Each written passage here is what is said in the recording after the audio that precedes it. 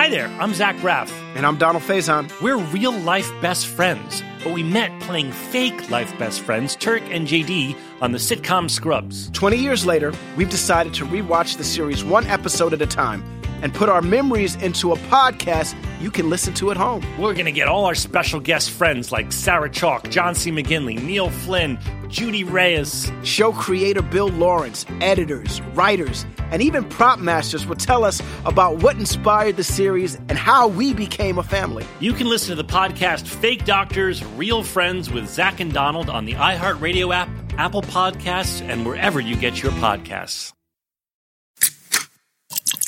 This is the Jabberjaw Podcast Network. No algorithm has ever jammed out to its favorite song, dreamed of starting a band, or watched its favorite movie 100 times, or even watched a single movie for that matter, which is why an algorithm has no business picking the films that you watch. Mubi is a curated online cinema streaming exceptional films from around the world. Each day, they introduce a new hand-picked gem, and you have 1 month to watch it. Whether it's a forgotten classic, a festival darling, or a groundbreaking masterpiece, every single film is hand-selected by experts. Try Mubi for free. That's mubi.com/words. And you will love this thing. This has changed my life in the most positive way. You get amazing cinema. Such good stuff. That, like, I love movies, and it shows me stuff that I'm like, yo, I've never even heard of this. And I watch it, and I'm like, oh my gosh, this is incredible. So please, 30 days for free. Mubi.com, mubi.com/words, 30 days for free. All right, now on to the show.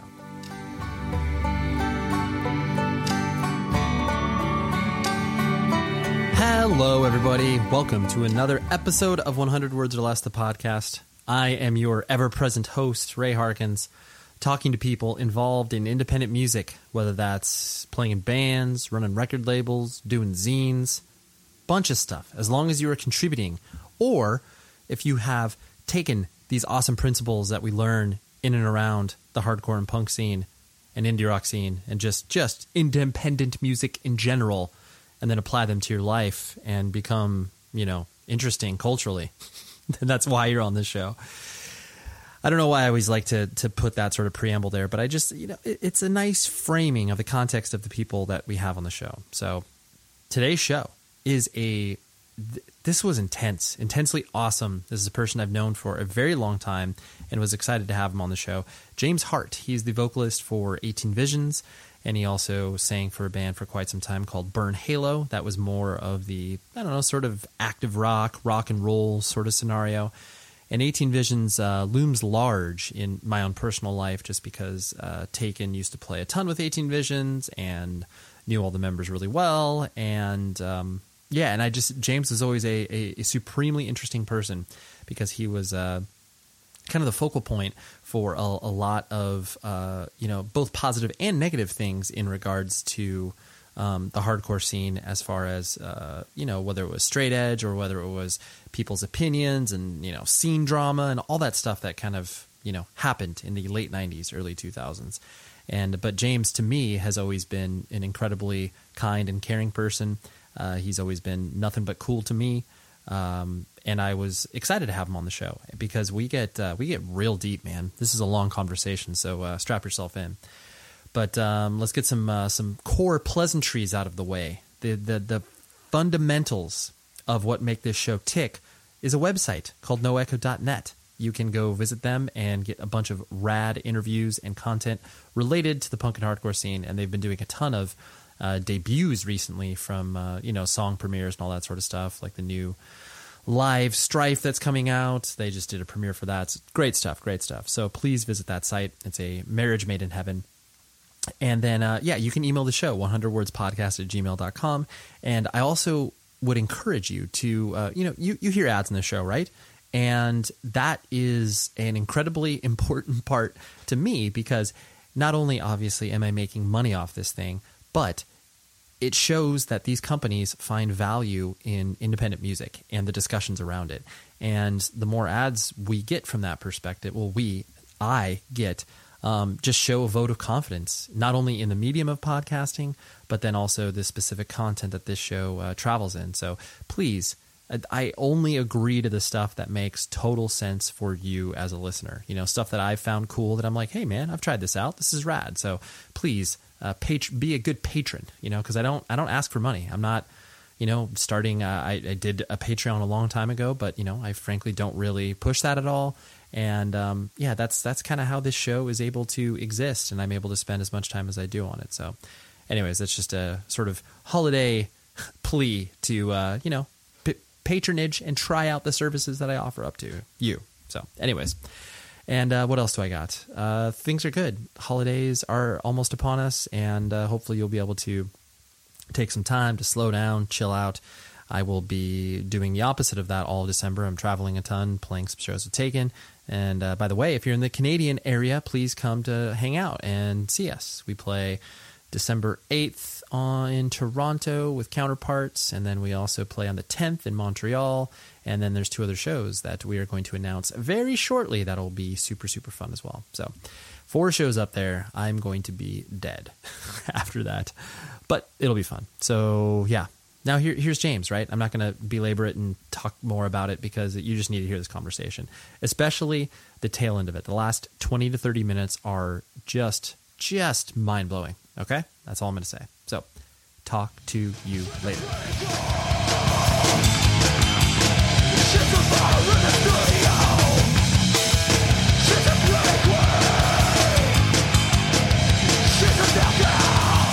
And everything like that. And you're for sure one of those people where I'm just like, when did you first meet? I'd be like, I have no idea. Like, we just existed in each other's worlds. Totally. Except when you dated Nick's sister, where you ended up. Who I met at your show. That's right. I forgot about that. At the showcase. The showcase. Yeah, that's beautiful. But that was when you were existing more like, we'd go to practice, be like, oh, hey, there's James. What's up? But I was shortly after your Life Sentence release, the EP, I was just like, I was all in on you guys. I was like, oh, dude, like this band's unbelievable because not only was I into the whole like sort of, spooky nature of the band in regards to the, dark imagery and everything that you guys were going for initially. But I just like the fact that you guys were, only a few years older than me. And I was just like, it felt tangible. It was like, oh, wow, like this is a band that could exist alongside other bands that were doing it nationally and whatever. But, kind of focusing on those early years, like, in your head, was it really, in retrospect, was it just exciting being in the mix of all that? Or, was your, I guess, kind of initial approach as far as like, what you were doing with the band as far as like your messaging and everything else, like, that people either loved, I mean, I guess you could say this about 18 Visions in general. They either loved you guys or they hated you. Like you never really fell into the middle of that. No. And especially too at the beginning, like people really had strong opinions on 18 Visions. Did you feel like that was was that exciting for you, or was that very much just like, oh, like that's just kind of what you're getting, Yeah, I think, it was all exciting because we're young and like, so young, 16 years old when we started the band, playing a show at Vinyl Records, Vinyl Solution was like super cool. Right. Huge. Playing our first show ever, we played at Side by Side Skate Rink in Huntington Beach, and like that was amazing. Right. So it's like getting shows. It's like this something you don't really like think is really going to happen. You're just kind of jamming with some friends, and then it starts to snowball into something a little more, right? And then a little more from there, and a little more from there, and you keep at it, and it just continues to grow and grow. So it's super exciting. It's super fun. You're in recording a demo, and then it turns into, somebody wanting to put your music out like on a record label. Right. And it's just, I think at the time you don't really care what anybody else thinks. You're just like, that's true. So engulfed in the excitement of it and the innocence of like what you're doing, you know, you're screwing around, in class, writing lyrics about how shitty life is and like, what's going on, in your life. And I think a lot of people like, in young bands try to connect and try to write about these things that are ailing them because of you know, teen angst and whatnot. But like, course. I was really kind of going through it, and like, I was still like dealing with, you know, things that had happened in my youth that, you know, I didn't have a father around, and, you know, my mom worked her ass off to provide for me and my sister. So my mom wasn't around a ton. So it was just like kind of me doing my own thing, and, you know, me gravitating to whatever would, you know, let me latch onto it. And, you know, the music was, you know, one of those things that kind of drew me away from everything else that was going on in my life, which, looking back, you know, had its good things and bad things to it, you know, definitely pulled me away from like the sports and athletics that I was into and that I was excelling and succeeding at. Right. Which, looking back, kind of bums me out a little bit that I didn't stick with that stuff, but, you know, I'm stoked where I'm at today. And yeah, you know, it's just, life kind of takes its own course sometimes. Yeah, for sure. I mean, I do think that there is, I mean, that idea of people, you know, getting a reaction out of what it is that you're doing, because like, you don't, you know, like you mentioned with the youthfulness of it, you're not bargaining with how people are going to react to what it is you're doing. Like, you just want people to be into it, you know, because you're excited about, like you said, playing shows and that momentum, as opposed to like, oh, like, I'm going to have to reconcile with this piece of art I released, you know, 10 years from now. It's like, no one has any foresight for that, because you can't, because otherwise you probably would never release anything, because you would be too crippled by fear, being like, oh, someone's going to pick through these lyrics in 10 years and be like, why did you say this? It's like, what? Yep. And I'm sure this happened to you. Absolutely. And I mean, you know, fast forward, you know, almost, pretty much 20 years later, right, from, you know, the first thing we ever put out to, you know, this new album we put out now. And there's a lot of stuff that I know Keith and I both look back on that we just like cringe at. Of course. Like, if I can go back in time and change how I approached that vocal, or maybe this song didn't have to be 6 minutes long. Right. You know, stuff like that, where you just, you can't, but no, you know, and I think too, you don't start thinking about like what other people are going to think about what you're doing until you've been in it for a while. Right. And you start to get that negative feedback. Right. You know, it's not all positive. Right. And I mean, I don't think I ever did anything to get like some crazy weird reaction. You know, I definitely had different things that I was into, and, you know, different stylings musically and visually, but I think more or less I always took it as like, what can make us different from the band that's going on before us and the band that's going on after us outside of our music. Yep. You know, I always kind of try to take this concept that if you had the same band on the bill, right, five of the same exact band, and they played the same exact songs, what would make one band stick out from the other? You know, if they all sounded exactly the same to the T, and it's going to be, you know, the band that has something visually a little more interesting to them. Absolutely. Right? And so that's how I always kind of took things, because we're always trying to, you know, stand out, especially when you're on tour and, you know, you're in this sea of bands that are, you know, trying to break through and make it and, you know, get their music out there. Those are those things you start to think about later on.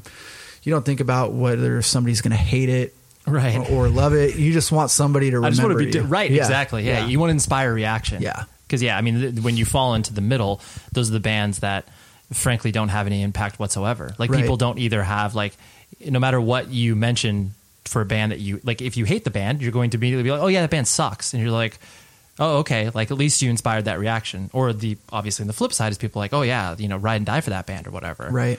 Otherwise it's just like, what do you think about the band? They're okay. Completely forgotten about, you know? Totally. It's true. Yeah. Right. Yeah.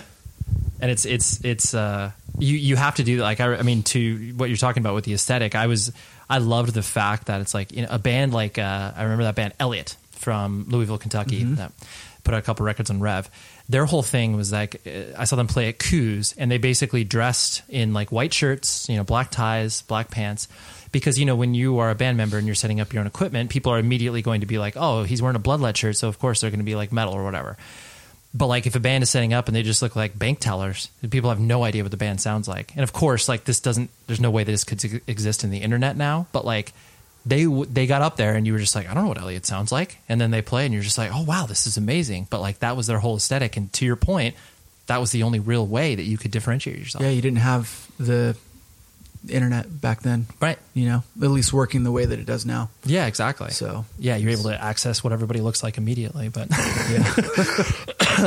Focusing more on you. So you were, you know, I'm not going to nitpick a lot of the stuff that you've already talked about in a million other interviews, but like, you know, you were born in Chicago and then moved to Southern California when you were young. And like you mentioned, your father wasn't in your life and your mom was, you know, completely on the grind, basically providing for you and younger sister, correct? Yeah. So, you know, I mean, would you characterize like your family life as being kind of, you know, stressful because of that? Or was it just basically kind of all you knew? So you really just kind of existed?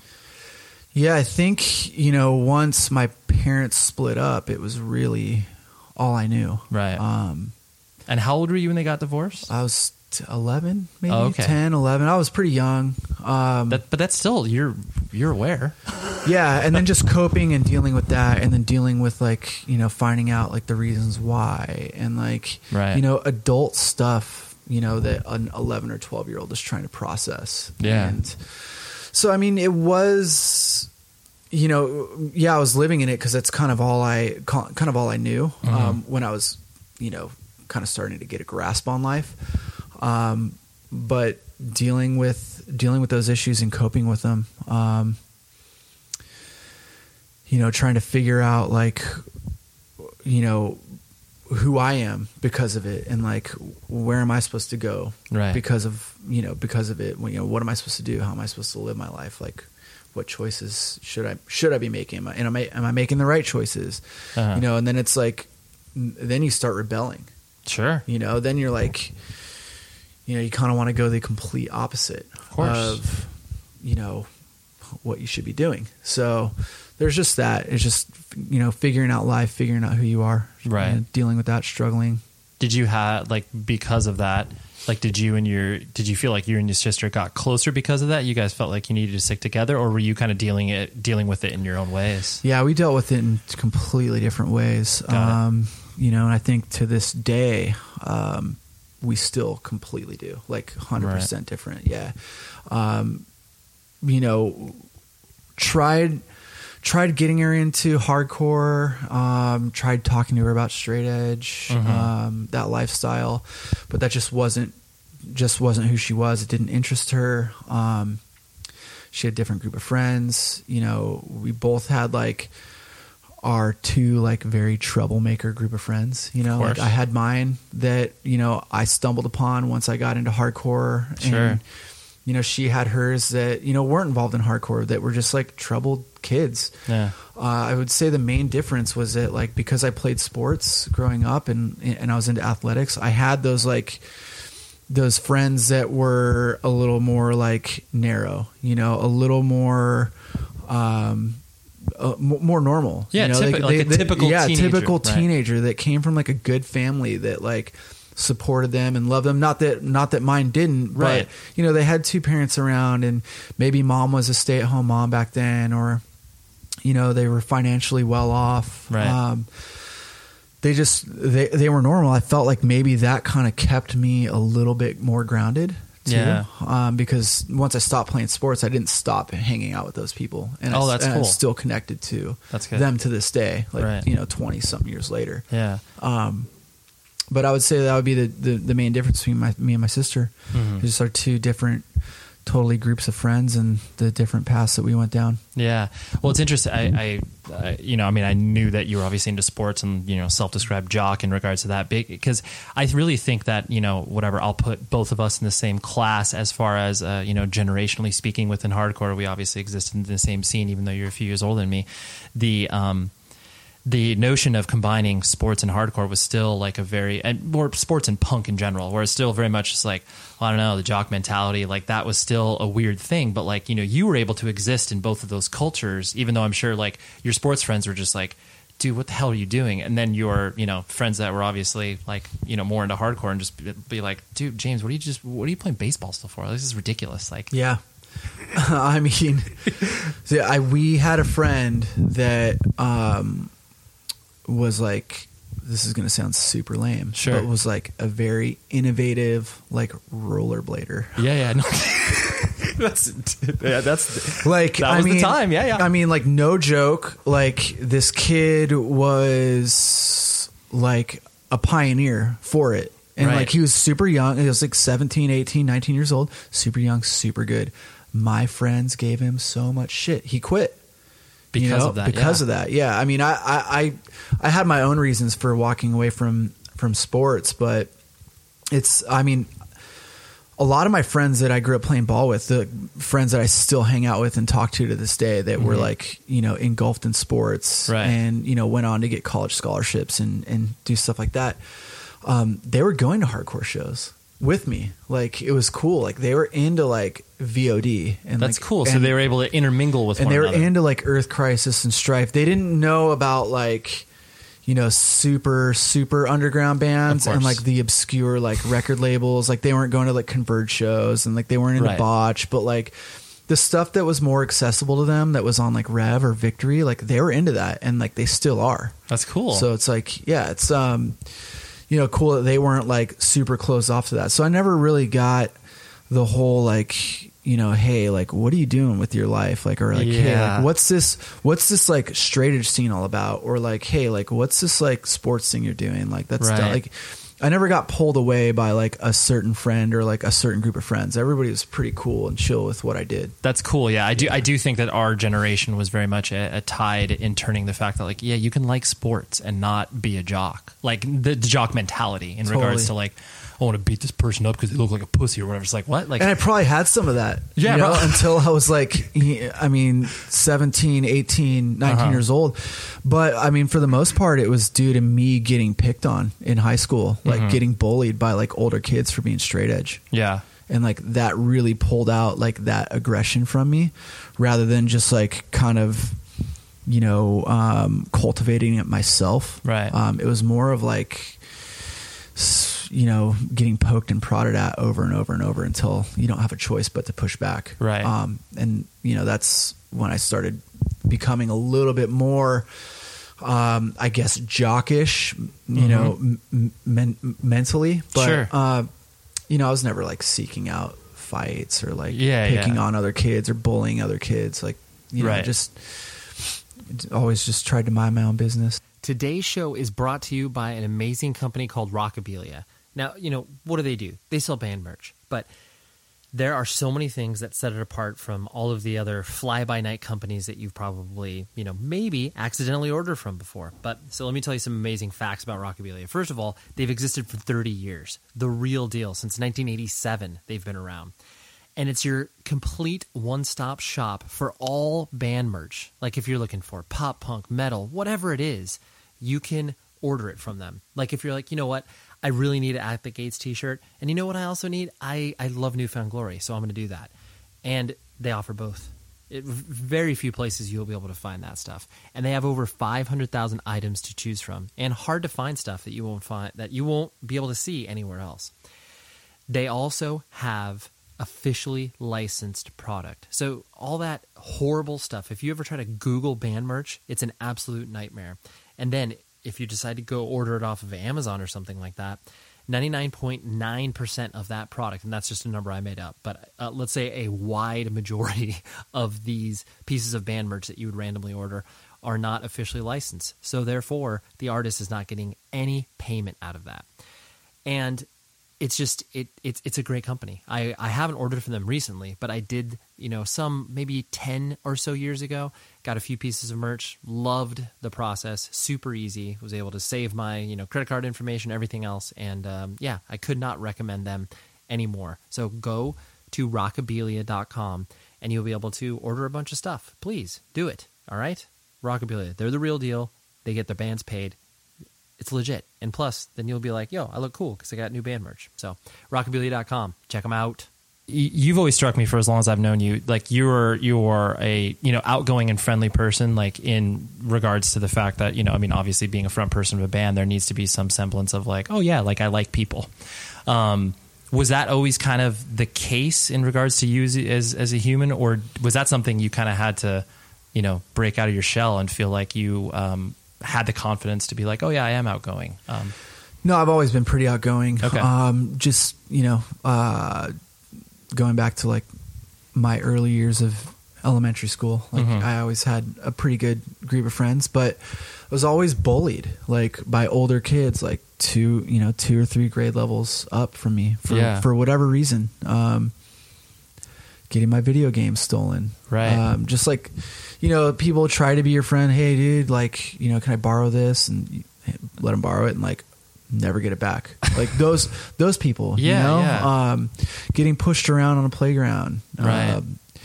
I think maybe a lot of it had to do with like, I was in like combo classes in elementary school. So, for 3rd grade, I was in a 3-4. Right. So I was on the other side of school. Like I was with the bigger kids and the older kids. And, maybe that's why those things started to happen to me at a young, early age. But, even through all that, like I still had like a pretty good group of friends growing up.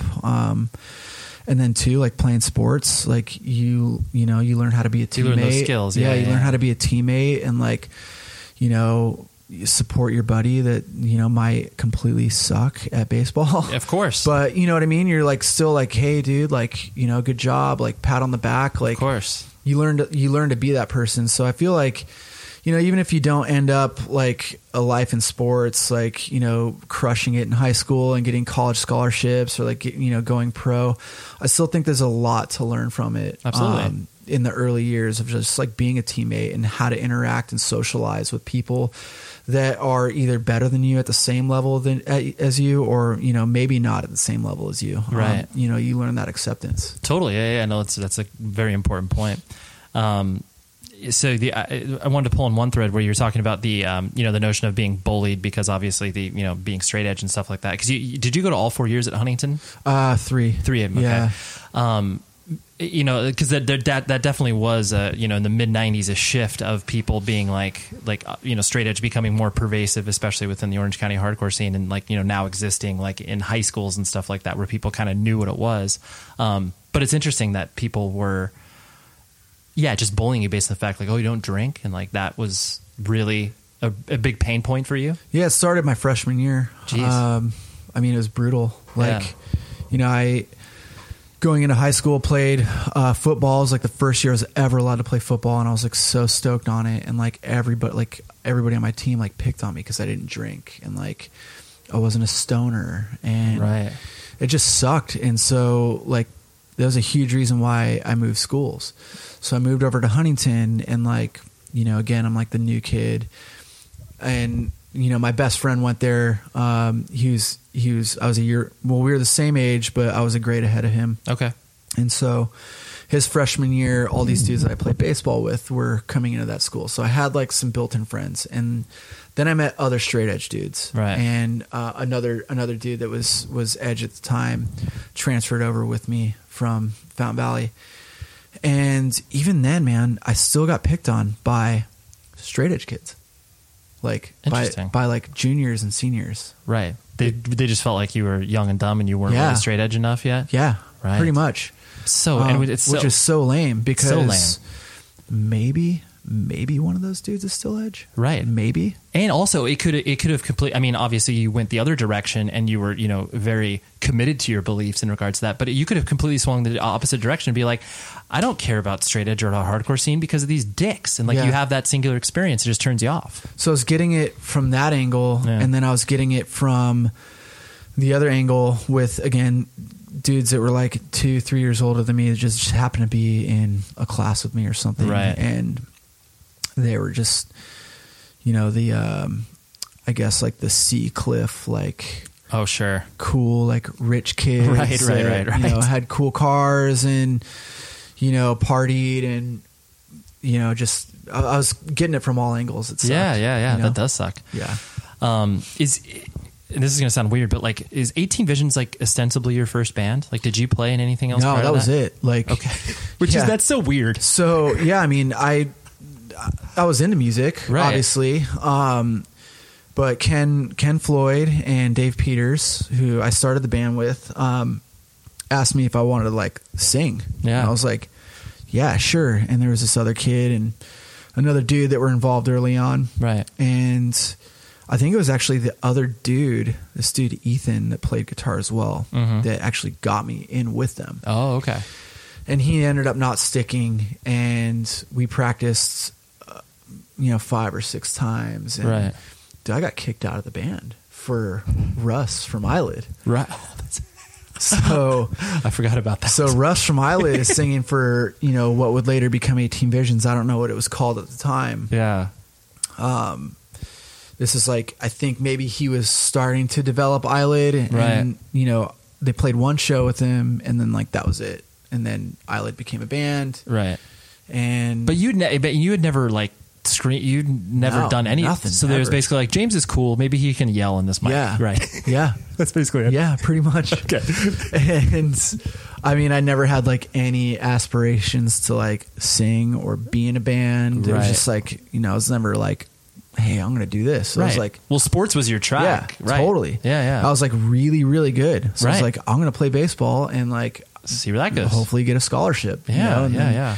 Got into this band and my grades started sucking. And then, the next thing you know, it's like, hey, we need you to show up for, baseball class. I was like, well, what is that? Like, okay, well, we tend to the field and we drag the field and we lift weights and we run up and down the stairs. I was like, that sounds lame. Yeah, that sounds terrible. And so I quit. Right. Which is like stupid because I wake up at 5:30 every day. Right.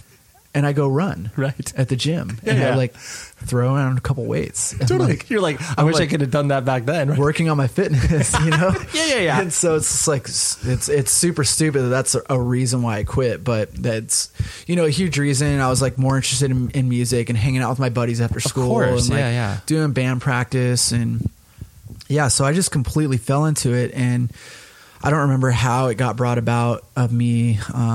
Being back in the band, but I did. I joined back up with them. We went through, a ton of lineup changes before we even, recorded a demo. Right. And then did the whole demo thing, changed our band name a couple more times. Sure.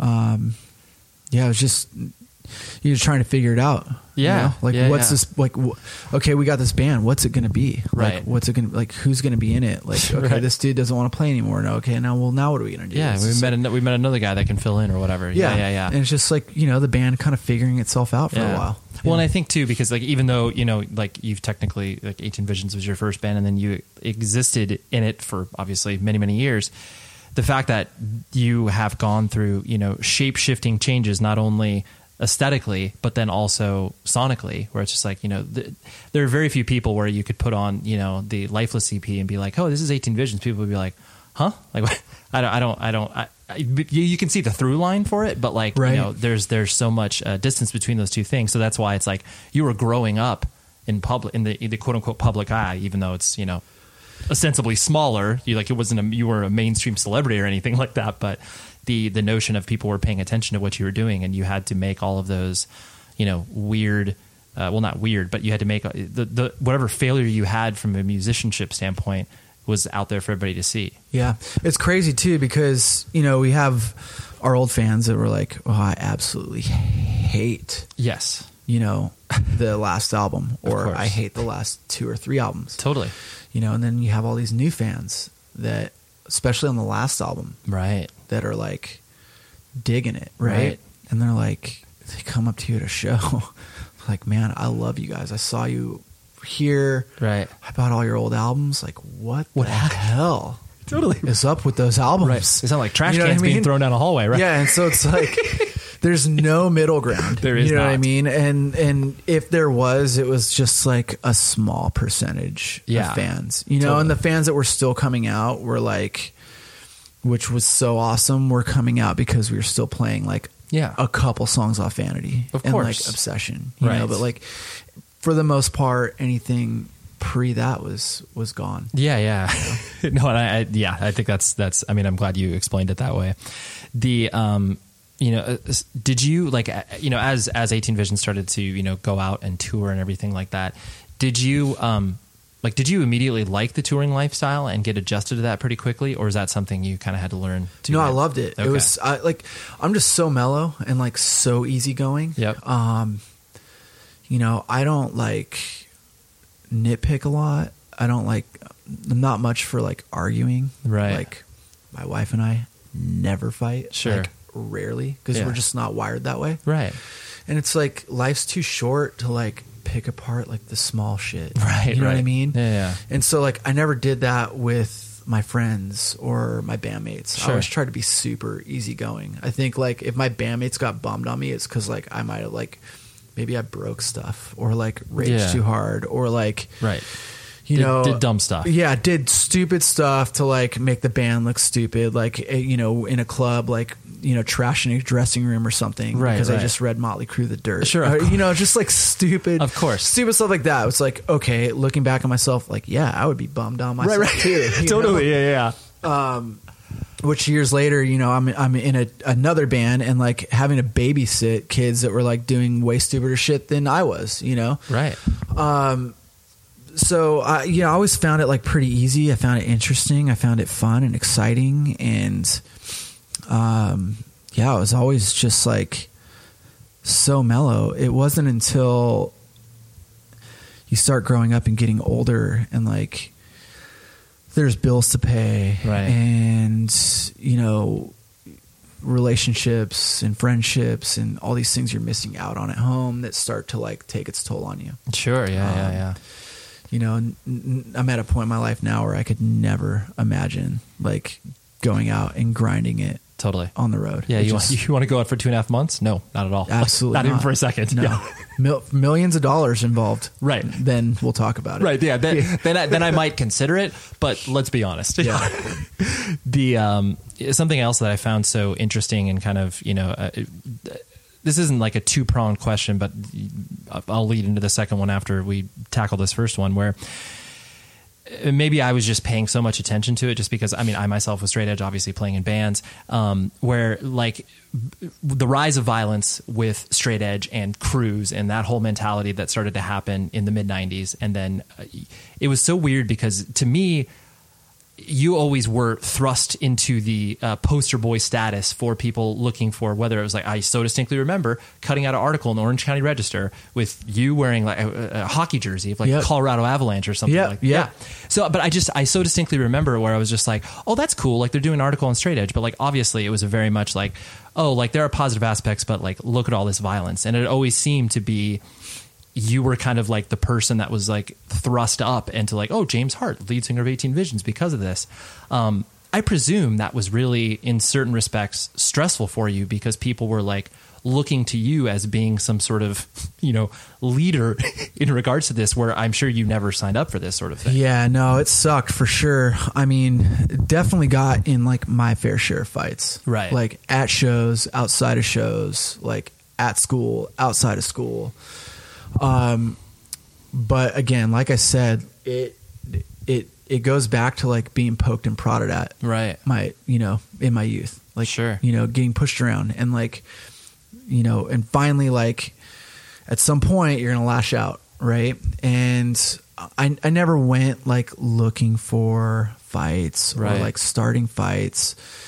And I remember like, me and some of my friends specifically trying to avoid them and just not being able to because somebody's, being a drunk asshole, right? Or trying to like, size wise, trying to bully you around, or, a bunch of dudes at a show, like singling out one of your friends, like, and I mean like outsiders to a show. Right. Like, one specific incident, is at an Earth Crisis VOD show at the Palace, in LA, and like some Nazis at the show, which was like fairly common occurrence back then, especially in LA. They would sprout up every once in a while, and like already tensions are high because there's racism in a venue where we preach social acceptability, of course, and so already all eyes are on these people, right? And like they're not used to a hardcore like setting and like a mosh pit and like what goes on, so like they get hit the wrong way that they don't want to, and like all of a sudden a fight breaks out, you know, and then it gets taken outside, and all hell breaks loose. It's just stuff like that you kind of get thrust into because you're protecting your friends or protecting yourself. And then for me, the whole crew thing, started out as just like something to call our group of friends. Of course. That was like super innocent. Right. And then all of a sudden, you let other friends in and other friends in, and friends in different states and different cities. And, they go on caring about business in a different way. Right. And, people get hurt, things start getting violent, and all of a sudden, like, those dudes are violent. Like, don't let these dudes into shows. Like, 18V wasn't allowed to play certain venues because of who I was and who I was associated with. And, just, it kind of sucks because I wasn't like that dude, but I got branded that dude. Totally. Which is definitely, a bummer. And like, I worked personally very, very hard to like break that stigma of like myself and the band. Yeah. And like, we had to like prove ourselves like that, violence wouldn't happen at our shows, or, that I wouldn't do this or I wouldn't do that, or my friends wouldn't do this or do that. Like, I had to sit down and talk to my friends before we would go on stage, or like before we play a show. Hey, dudes, no matter what, keep it chill. Chill out. Yeah, like, no matter what, no matter who hits you from what angle or why, just don't do anything. Don't please. React. Right. Yeah. Like, I'm trying to do something positive here, like with, my friends, and like be a part of this. It's something I love. Like, don't ruin this for me, please. Yeah. And so you work hard, and, thankfully, like, we worked our way to like acceptance with some of these clubs and venues and promoters, and it wasn't an easy road. Sure, for sure. Yeah, I mean, the only reason I mention it is just because, like I said, just from an outsider's perspective, where it was like, because I didn't go to high school in Orange County. It's like I went to like Lutheran High in Orange, but like obviously existing in the same rooms as each other, it was like, I always knew you as this, friendly, caring person. And then it's like, I would see the way that other people would carry around baggage, and just like, oh yeah, like fuck James Hart. And I was always just like he's literally never done anything to me or any of my friends. I can't say one bad word about that person. So I always just found this really, this interesting juxtaposition of who you were as a person versus obviously what other people's opinions were. And granted, a lot of that is just dumb, young scene drama. Totally. But like, I appreciate you laying it out in regards to the fact that, there was an act that, like, even if it was young, dumb scene drama, just having to put forth like, all right, we got to concentrate on like not like doing everything we can to dispel this stupid stuff that has followed us for, how many ever years and stuff like that. So, but I appreciate you laying it out like that. Yeah. I mean, I remember, gosh, like one of the early shows we were allowed to play at Chain Reaction, like right after it was calming down. So it was Public Storage, right? That's what it was called. And then we weren't allowed to play there. And then Ron let us play. Yep. And it was cool. Right. And then he let us play again and again and again. And like this dude I used to be buddies with, like him and some of my friends got into it, like in that little side area at Chain. And I literally tried to break up a fight. Yeah. And this dude I used to be buddies with popped me on the head with brass knuckles. Yeah. And like, I wanted more than anything to destroy this dude. And like, it took everything in me to not. Sure. Because like my band was playing a show there. Right. And like, we were finally allowed to play there. Right. Like, you're like, I'd worked so hard to get to this point. And and that was like one situation that just like was like, oh my God, are you kidding me? Like, I'm trying to like diffuse the situation here. And like, I'm still getting like thrust into it. Doing everything I can to stop it getting thrust into it. It just sucked. And then like growing up in high school, like the police there, like classifying straight edge as a gang, as a white power gang. Oh, I never knew it had that distinction. White power. Wow. Yeah. Okay. I remember like me and Ken Floyd talking to the principal one day. And like the principal straight up called Ken to his face, white power. He's like, dude, I'm happy. You're like, yeah, do you see what my... Not to mention like, dude, like we don't believe that. No, I don't care what you believe. This is what the police are telling me that you are. So yes, Ken, you are white power. Wow. It's just insane to me. Insane. It does make no sense whatsoever. That is so crazy. Yeah. Your smile. You would agree that's important, right? Yeah? I think so too. And there is a rad company that we work with called Smile Direct Club. and they believe that you shouldn't have to pay a fortune to get a smile that you'll love, and other people will be like, hey, that person's got a good smile.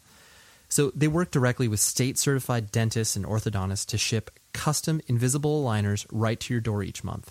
So you don't have those ridiculously expensive in-office visits, embarrassing wires, or frankly, wasting money.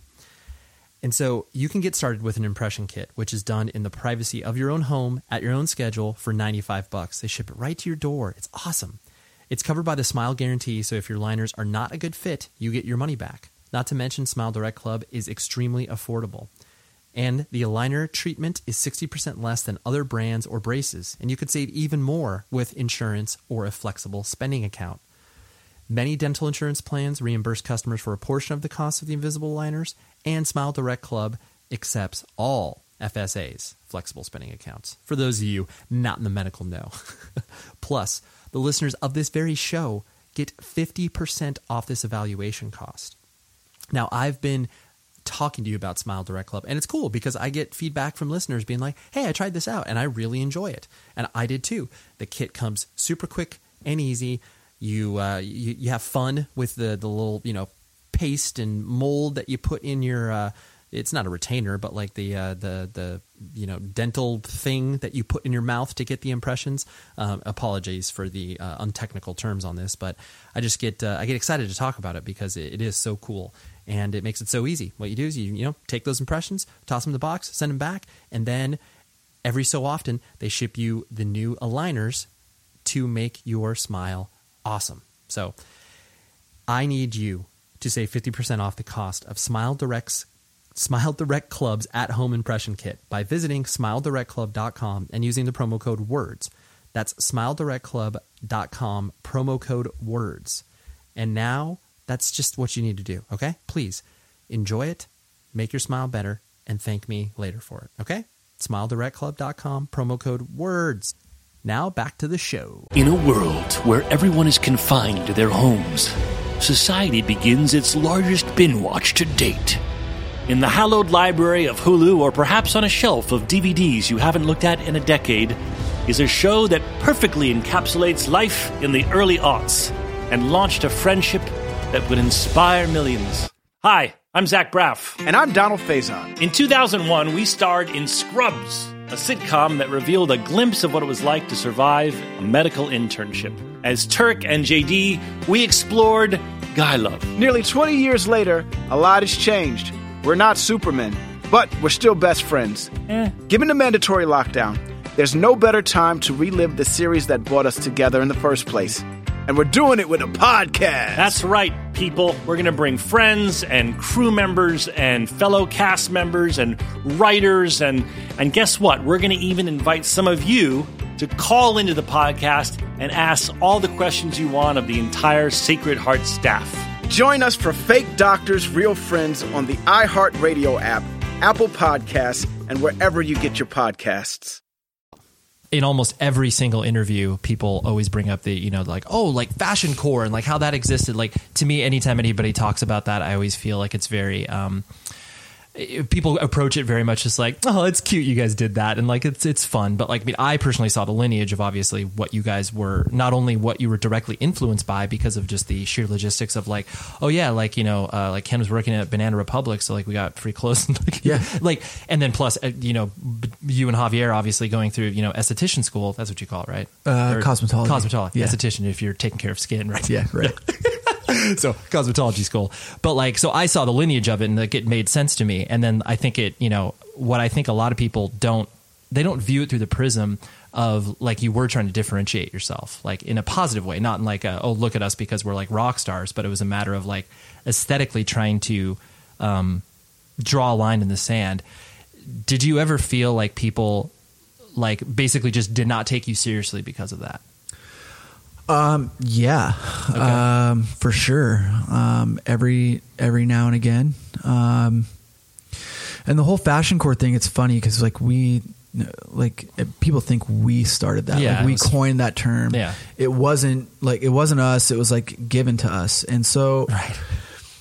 I'm going to go to a show, a specific show that like really sticks out to me. Okay. So we're out on the Take Action tour with Dillinger Escape Plan, Poison the Well, Further Seems Forever, and Avenged. And we're playing at Irving Plaza, New York City. And there's this dude up front row, and he keeps calling me a faggot. Right. Like, get off the stage, you fucking faggots. You're a faggot. Get off the stage. Fuck you. And so I get off stage and like I hop down there and I'm like, dude, what is your fucking problem? He's like, Right. I didn't say anything. I was like, dude, I was literally looking I at clearly heard you. Like, what's your problem? He's like, I just fucking don't like you guys because you're fashion corn. You're from Long Island. I was like, you were clearly mistaking us. I was like, dude. So that band is called From Autumn to Ashes, sir. You are mistaking us. So like, I grabbed him and I kissed him on the mouth. That's so good. And I slapped him across the face. Right. And I said, now you can call me a faggot. It's perfect. It's like, dude, like, it's like the ignorance of, you know, certain people that, I mean, I don't know who that dude was there for. No, I have no idea. But like, just the onslaught of heckling and like the negative words that came out of his mouth. Like, it just, you know, we would get that from time to time. Right. You know, like where nowadays, like if somebody throws out the word faggot at a show, like a hardcore show. Oh yeah. Like, especially towards a band. Totally. Like, dude, that person's getting carried out of that venue by the entire venue. Of course. Yeah. You know what I mean? And so, I mean, obviously this happened like well over 10 years ago. I'm not saying that it was acceptable, but like, you know, people weren't like... People didn't know how to grasp that. Right. Yeah, and like, it wasn't like as... it wasn't something that people freaked out as much over. Sure. I guess. Right. But, you know, when you're out on... When you're up on stage and, you know, you're doing your thing and like somebody's like, you know, bringing that much negativity just because of... something that they think you are. Obviously that dude had no clue who we were or what we were or like what we were about, or even where we were from. Right. You know, it just, it sucks. And, you know, it's, it makes it hard to deal with sometimes, I guess. Absolutely. Yeah. Yeah. Well, I mean, I definitely, it's like, it was the, I think that one of the pinnacle moments that I remember watching you guys, I think it was Hellfest. I want to say 2000, possibly. It was like Taken wasn't playing, but we were out there, and I just remember that was the first time where I felt like the groundswell of support for you guys like started to exist. It was just like, oh, because like even though you guys were touring and obviously active from a national perspective, I always viewed you as a local band, and so like when you travel 3,000 miles away and you're just like, holy shit, like all these people are into 18 Visions, like in the same way that I'm used to watching them play at Showcase. And it was also the aesthetic that you were presenting of just like, oh yeah, like, you know, Mannequin Head Severed and all that sort of stuff. And it was very much just like, oh, so something weird's happening in Orange County and like people need to pay attention to it. But then on the flip side, I did see, like you said, people reacting to it in a way where it was like, oh no, like you know, this isn't the, you know, Jinko wearing jeans era, and like totally. All of a sudden this started to not exist anymore, and like we're not ready for that. Yeah, no, I feel like generally, you know, when you move into the Midwest and move back east and you're out on tour, like, no, they weren't ready for it. Because, you know, me and Hav were coloring our hair. Of course. Because it's what we did. Yeah. You know what I mean? Like, we were going to school for that. That's like what we were going to do. Right. And are currently doing for our careers. Right. You're like, I've got all this dye. Like, so like, what is it?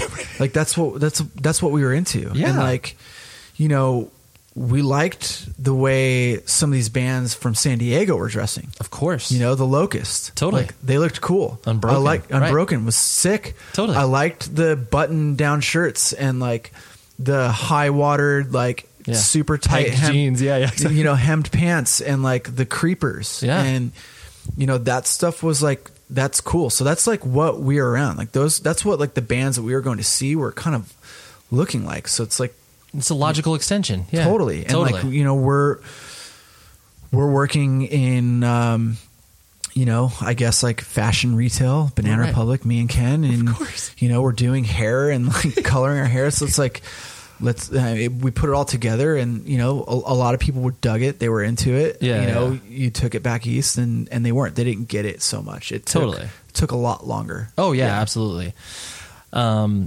then, you know, kind of like you mentioned earlier, where it's like as things became more serious, where it's like, you know, you guys signed to Epic and, you know, there was, you know, national attention and touring. And once you became part of the, you know, music industry machine, you know, and you were relying on your band to make your living, did it ever for you kind of feel like out of control from that perspective? Or was it just like, oh, wow, now this kind of feels like a job? Like, how was that all kind of sitting in your head as things were transpiring?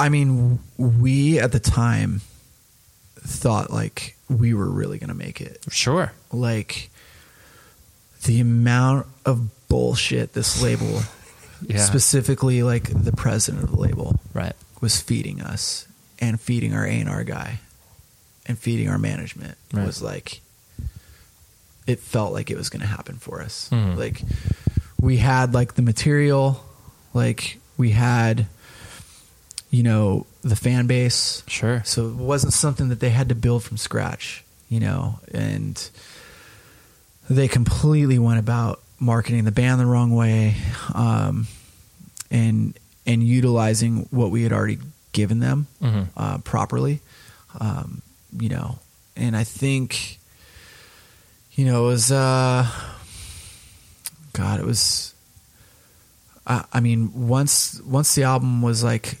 starting to get released, and we kind of had to start playing ball with them, sure, and like play their game, right, that's when it started to feel like it wasn't yours anymore. Yeah. Just, it wasn't, we had lost control, you know, from them choosing the first single, a song that we loved but didn't view as like the right first song to like introduce to our current fan base and a new fan base, and the format at radio that they were trying to market, just became a different thing. And then, you know, they relatively fixed the problem short term by kind of, they came out and saw the band. We were out on tour with Avenged Sevenfold, and they're like, oh, this is like a heavy band. Sure. Yeah. Like, cool. All right. Well, maybe, like, you know, we had one woman in particular, Cheryl Valentine, at our label that was like fighting for us and fighting for like the right single. Right. And they finally gave it to her, and like I feel like maybe she might have lost her job because of us, which sucks. But sure, you know, she had that kind of passion about our band and the album and the song and like what it should be and like what it wasn't at the time. And we were able to gain a lot of traction with that. But then, you know, we became at the top of the year a victim of like the reality of a major label. Sure. And like their quarterly projections and expenses, and we have $200,000 budgeted for a video for this song and we can't spend that, so we're gonna drop you. It's like not like the alternative, like, hey, we'll give you 10 grand. Right. It's like, you're like, we could use that. Right. There was like no in between, and like, you know, because we were trying to like make a living, and because we were trying to like make touring easier, because we were trying to make our show better, we had spent a lot of money. Yeah. You know, like we had a big crew. We had, you know, some production on our show. We were on a bus, and, you know, we toured for so long and grinded it out that we wanted to be comfortable. Of course. And so we were taking more money than we were making for the label. Right. And, you know, eventually became, you know, casualty of it all. Right. It just became a totally different vehicle. Sure. You know, and it just, having a bus was fun, and it was great. Yeah. And like there were some awesome times for sure. Some great shows, did some things and played some festivals and saw some bands that I never would have gotten to see or do or play. Right. But, you know, it lost its luster for sure. Absolutely. Well, yeah, like you said, once it feels out of control, that's when you're just like, oh yeah, you start to go through the motions, and then you don't realize it until you're just like, oh yeah, like what did we just do? Like this feels weird. When you kind of transitioned out of touring life, and like you said, well, actually, like we joked about before we started recording, where you started to figure out your life and be like, well, what am I going to do now? Because I'm not, you know, on the road, whatever, you know, 200 days out of the year. Was that a tough transition for you, or was that like you just kind of flipped into survival mode in a way?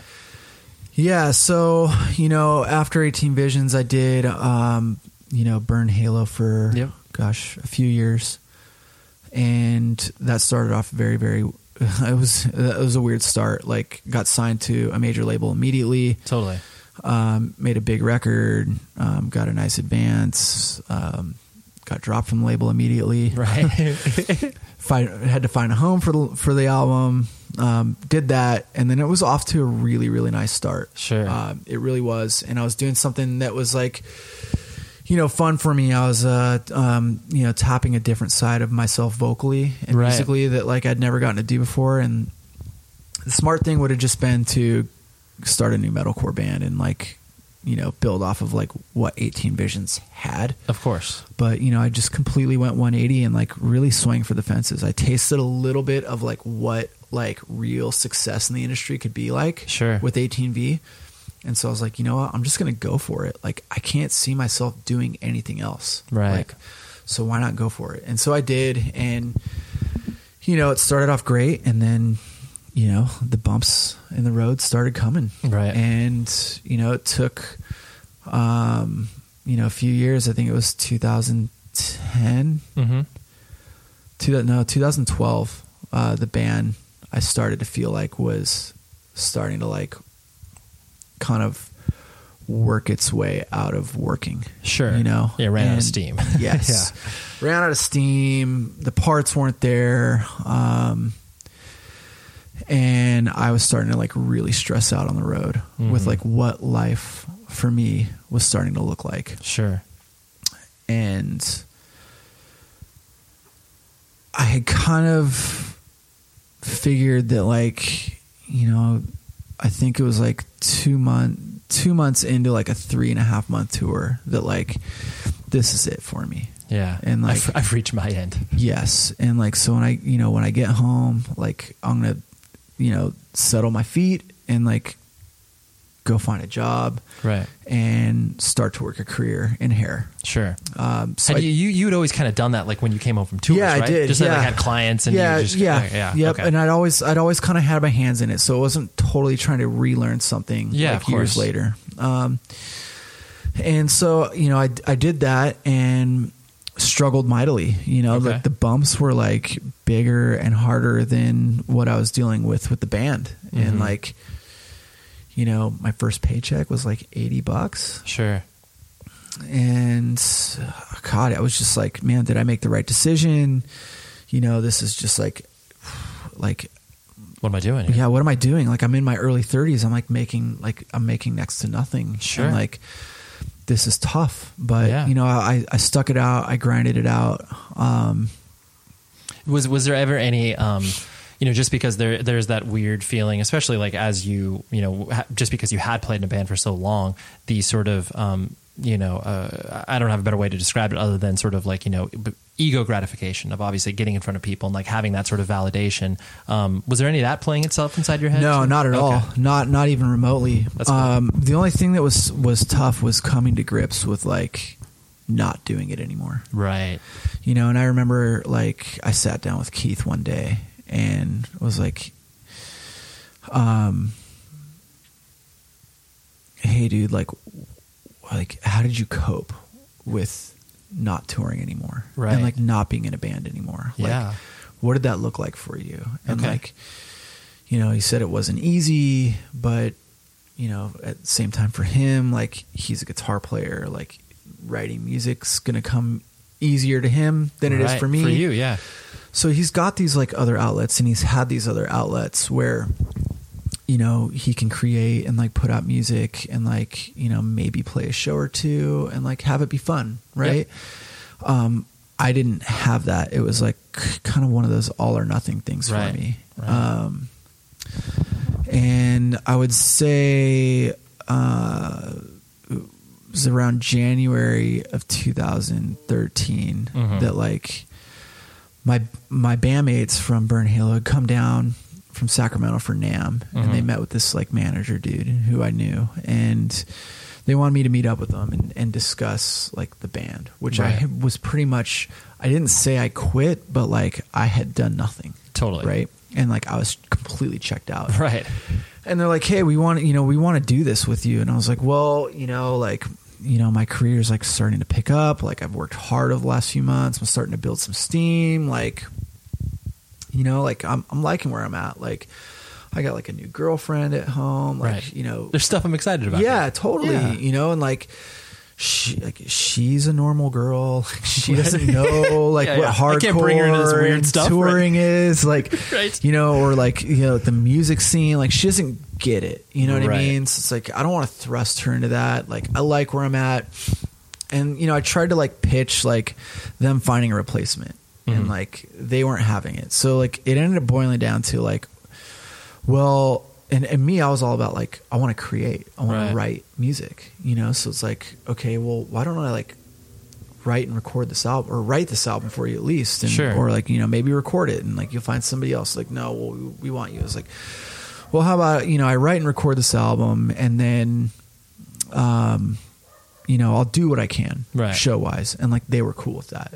Well, it took a couple years for that album to come out. Like at this point, like now I'm engaged to this girl that I was dating. And like now, actually I think I just got married actually when the album finally came out. Sure. And they wanted to like do all this touring and I was, and like, now I'm like, you're living your life, man. Now I'm like working in a salon. I went from making $80 a week to like, now I like have an assistant that works with me and I'm like double booking clients and like, I'm busy and like earning a living and like totally saving money for things and like going on vacations. Yeah. And, You're like, doing adult stuff, right? Life is sick. Yeah. Right. And it was like, I can't. And so like I went out twice for 2 weeks at a time and I was miserable. I hated it. Yeah. Like I was away from my job, which stressed me out. Of course. It's not like, I can work from the road. Yeah. And I was getting a lot of new business. So if I'm not in the salon, A, I can't take my current clients and B, I can't take new business. So I'm losing out on like continuing to build my career and like my foundation and my future. And so I'm taking a huge risk for like hardly any like, financial stability. And like, now I've got a wife and a family to provide and provide for, and it's just not panning out for me. And, I came home, from a couple weeks since like I think it was in December. I went out early December and basically, was transitioning to a different salon. So this is 2015, 2016. Sure.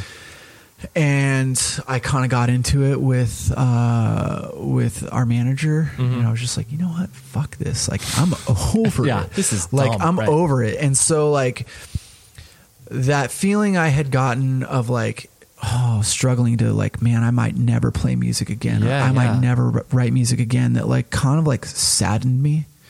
Like I didn't experience it this time. Totally. At all. Like you realize you've grown past it. I didn't go through that. Like I was checked out. I was like, you know what? Fuck it. I don't care. Yeah. Like this is my career. Like I have more important things to worry about. Right. Like if I write music again someday, cool. Like, but I'm never going to play in a band again. Totally. It's just not in the cards. No. Right. And like I was 100% accepting of it this time. Yeah. And like I was in such a great place, and then fucking Keith calls me up. Man. And like, hey, let's do this again. Right. Keith calls me up a few months later. It's like, dude, like I got these songs, like let's jam. And you're like, oh well, all right, I guess I'll. And I was like super stoked. Yeah, because like, oh, man, I haven't written music. In a few years. Like the stuff I wrote for the last Burn Halo album was written years ago, 4 years ago. Sure. Because like it took a couple years to come out. Totally. Yeah, I've got like my creative juices flowing, and like we tried working this 18V angle a couple of times. It just didn't happen. Yeah, I wasn't expecting that this time at all. It was just like, hey, let's have fun and like write some music and put it out on some like indie label and like maybe play a show under like, some obscure band name. Yeah. It just then it made sense to it all came together appropriately. Yeah, totally. There's two last things I want to hit on before I let you go was the your spirituality, where it's like the notion that it's like 18 Visions, especially from like the first EP, was obviously very shrouded in satanic imagery and like that sort of the dark side of things, whether or not like you personally espouse that's a different story. But like, from what I understand, like you had some sort of spiritual upbringing, whether it was Christianity or, that existed in your household, and you kind of, I guess, ebbed and flowed through that as your life went along. Like how did that journey go for you? Yeah, man. I just wasn't into it. I got pulled away from like baseball to go to like Catholic, like after school stuff. Sure. Like, and just like right off the bat, I was just like, man, this is stupid. Like, I'm not into it. It sucks, right? And then struggling with like, my parents' divorce and dealing with that. I was just like, you know what, like, there's no God, or if there is, like, like, fuck him. Yeah, he doesn't have my back, for putting me in the situation. Totally. And, like, angry ass kid, you know, and with reason to be so. And gosh, I think, this is when I was dating Nick's sister. Oh, okay. And who was raised. She was. Yeah. Like going to Orange Lutheran. Exactly. Yeah. So, super nice girl, super cool. I was, gothed out to the max. Of course, like, totally. And so sad and depressed. Right. I mean, not really, but I was just angry, like, of course, right. at like the universe, God, whatever. Sure. And I started reading the Satanic Bible. Sure.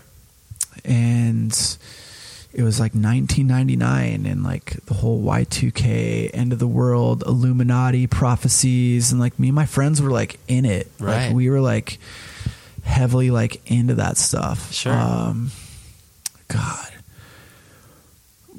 There was a situation, like me and my friends were hanging out, and we were at my buddy's house, and we like, somebody had all this like Y2K, like Illuminati, like propaganda. Yeah, totally. Yeah. And like we were like reading about all this stuff, and then we're like, oh, let's go look out for like, let's go out and like look for like some Freemason stuff. And like we were just like, just doing like what like 19-year-old of course kids do, and so we're like out and about, and then we go to like what we called like the Satanic Park, or like the Devil's Playground that's over by South Coast Plaza. Oh yeah, I know what you're talking about, right? And like, have you been up there? And like, you look at it, and like it clearly spells out Satan, exactly, right? Yeah. And it is in the form of a rattlesnake, exactly. Like in.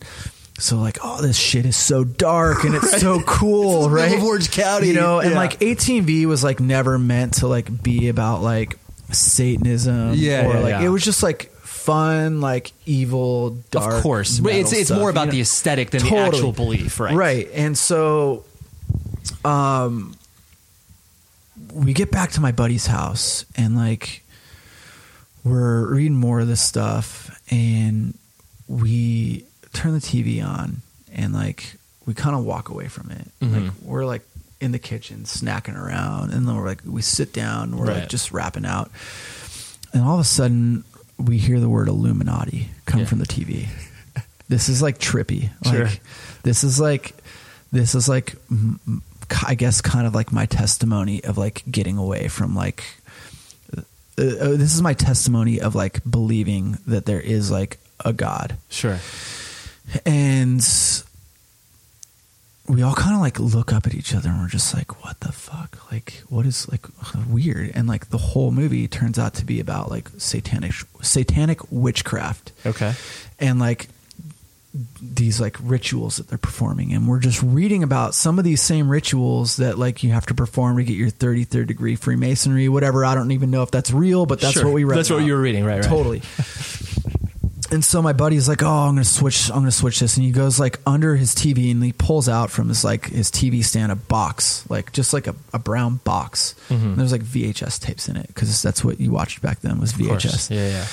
And so he's like looking, and like I'm like kind of like browsing over, and like there's some numbers on the box, and like this could be purely coincidental, but like given everything that's happened right. And like what I'll get to as like the really like kind of like hit me over the head moment, it was like there's like 7 numbers on this, like, or 5 to 7 numbers on this like box, right? And right in the middle of these numbers is 666.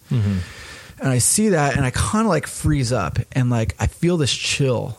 Like I'll never forget it, because it's just like, it's just so vivid. It will always just be so like implanted, embedded, ingrained in me. Sure.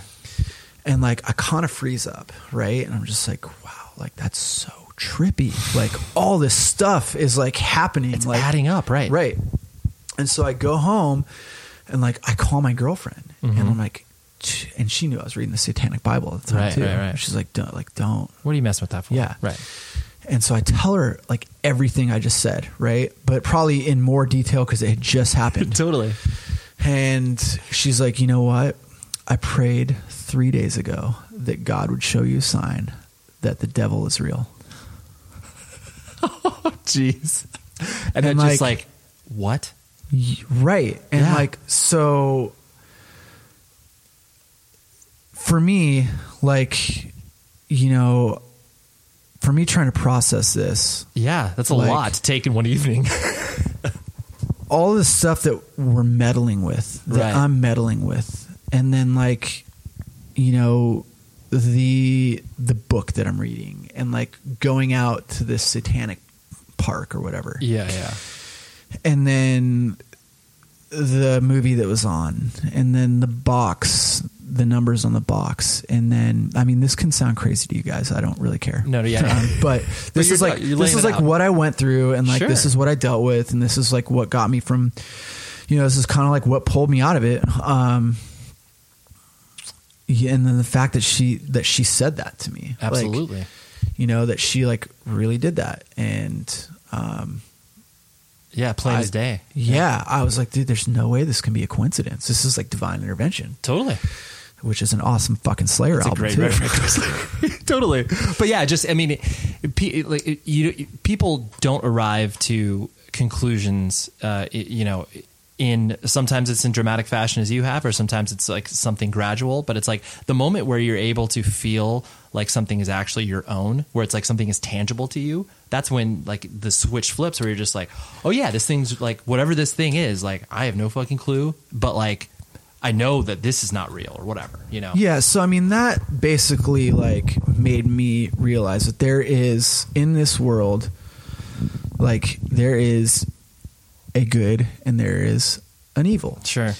And it brought me to terms with there is a God and there is a devil. Right. And, you know, people can take that and apply it to their lives in the way that they want it to, or not apply it to their lives at all.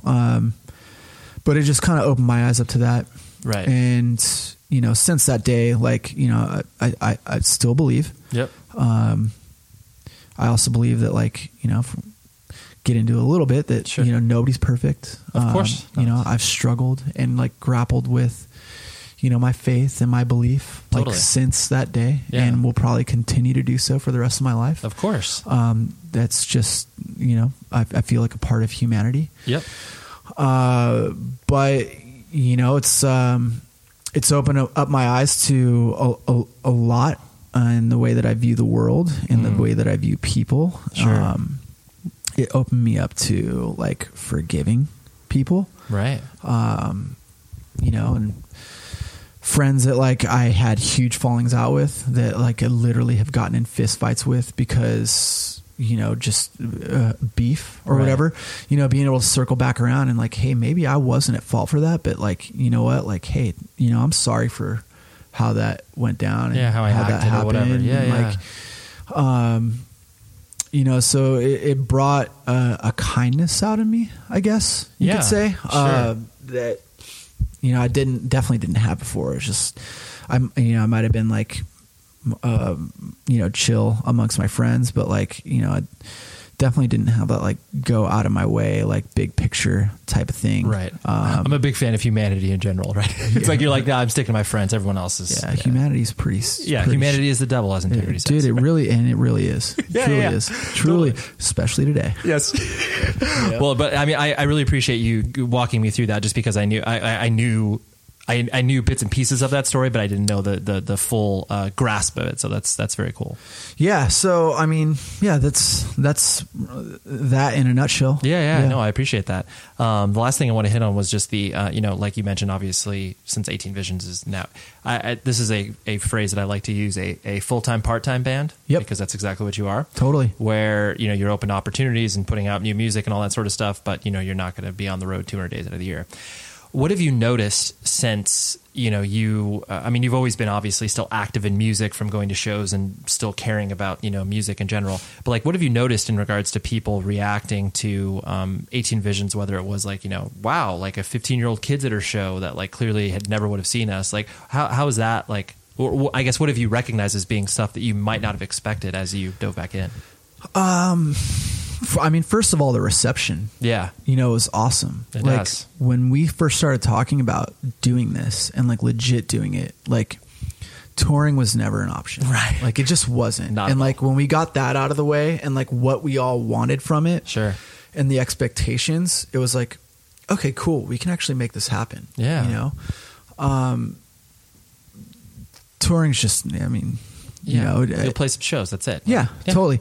Let's have fun with it. We just wanted it to be fun. Yeah. Or you want to play places where it's like, hey, I know that shows will be fun here. Totally. Yeah. Yeah. Do we want to play in front of 5 people? It's like, well, no, like we're not having fun. The 5 people that are there may not be having fun as well. It's like, you don't need that. No, not at all. And I think just to get the whole touring thing out of the way, like the big reunion tour, like that's a lot of pressure. It is. And we didn't want that at all. Right. Like, I mean, what if it sucks? Totally. You know what I mean? Like this show at the observatory that we played, like that was, I mean, it wasn't a ton of pressure, but we were just like, oh, gosh, man, I hope like this room is half full. Yeah, exactly. It's a big room. It is a big room. We put a lot of like trust and faith in Biggie. Yeah. To be like, hey, like, we can play Chain Reaction, right? Which is what what you wanted to do, right?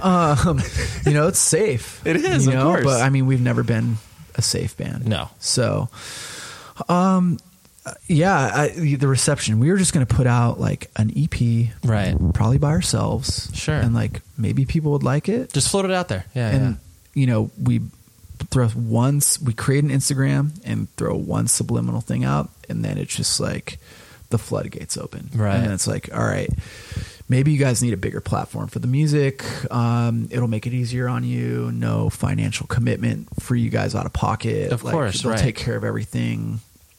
Well, we don't want to tour. No, it won't be an issue. Cool. It's still not an issue. Right. So it's like the whole time we just want to have fun. We want to do rad shit and like continue to put out music.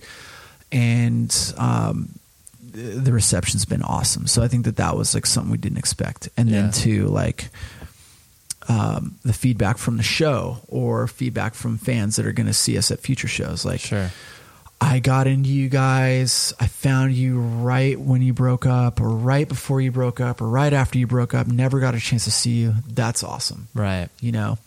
Or like, younger kids that are like getting exposed to like, the hardcore scene. Totally. And like somehow they get shown, an old 18V album or like Tower of Snakes is kind of like I guess like a song that people cover. Totally, in bands, which is just insane to me. Totally. But, like, this band played Tower Snakes and I found out it was you guys and totally turned me on to you. Right. Like, that's just rad. Yeah, That rules. So the fact that, like, there's, like, even young kids out there that, like, maybe can, like, start to grow with the band and wherever it goes from here, or, is able to like sit down with an 18V catalog from start to finish and like see the progression and like understand the progression and not have like an emotional attachment to the band to where like they're put off by the transition from like Until the Ink to Vanity or from Vanity to Obsession or from Obsession to the self-titled. They're not, they don't have like this emotional attachment to some of these albums where like they want they're just consuming it as music. Totally. Yeah. And so like that's rad to be able to like, hopefully have fans that can do that. Right. Yeah. and like take every piece of music for what it was at the time. Yeah. No, that's super cool. I mean, it's like you said, I think ultimately the biggest thing is just like it's no pressure. It's existing in a fun place, which in turn will put you and everybody else that you're creating with in a good space to be able to create more music and still exist in this world, as opposed to just like, oh yeah, we got to get this thing and do this whole big. It's like, yeah, that's just you can do that once maybe. And then, like you said, the pressure would probably collide in itself. Yeah, totally. I mean, fun and easy. You know, that's what this has been from day one. Yeah. From like writing music to playing the show to playing, you know, the upcoming shows that we have, and it's just, you know, hopefully there's, you know, more of that. Yeah, exactly. So I think we've done a good job so far of creating a world where we can exist within that world. Yeah. You know what I mean? Totally. It's going out and playing 1 weekend a month or 2 weekends a month or once every couple of months. Like totally. We can do that. We can make it happen. They can be fun, but successful at the same time. Exactly. And like, you know, keep driving us to and more. It's ultimately manageable. 100%. Right. Yeah. Well, James, this has been awesome. I really appreciate you hanging out. Yeah, absolutely.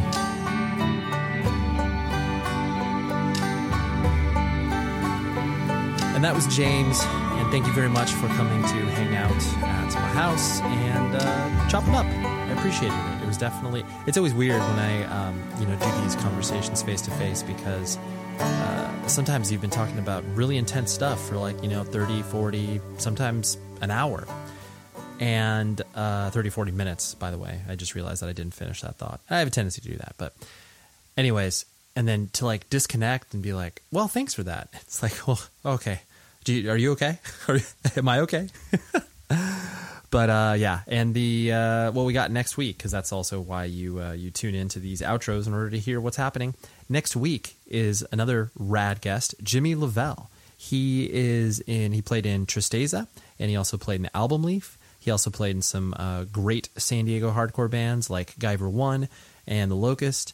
And he's been a person I've kind of had earmarked for quite some time to be on the show, because I've worshipped at his altar musically for quite some time. So we get into some really, really fun conversations. So that is next week. And until then, please be safe, everybody. And please, please, please visit my friends at Mubi.com/words, and you'll be able to get a 30-day trial. Please, you'll love this service. The movies they have on there are spectacular. All right, talk to you later. You've been listening to the Jabberjaw Podcast Network, jabberjawmedia.com. Shh.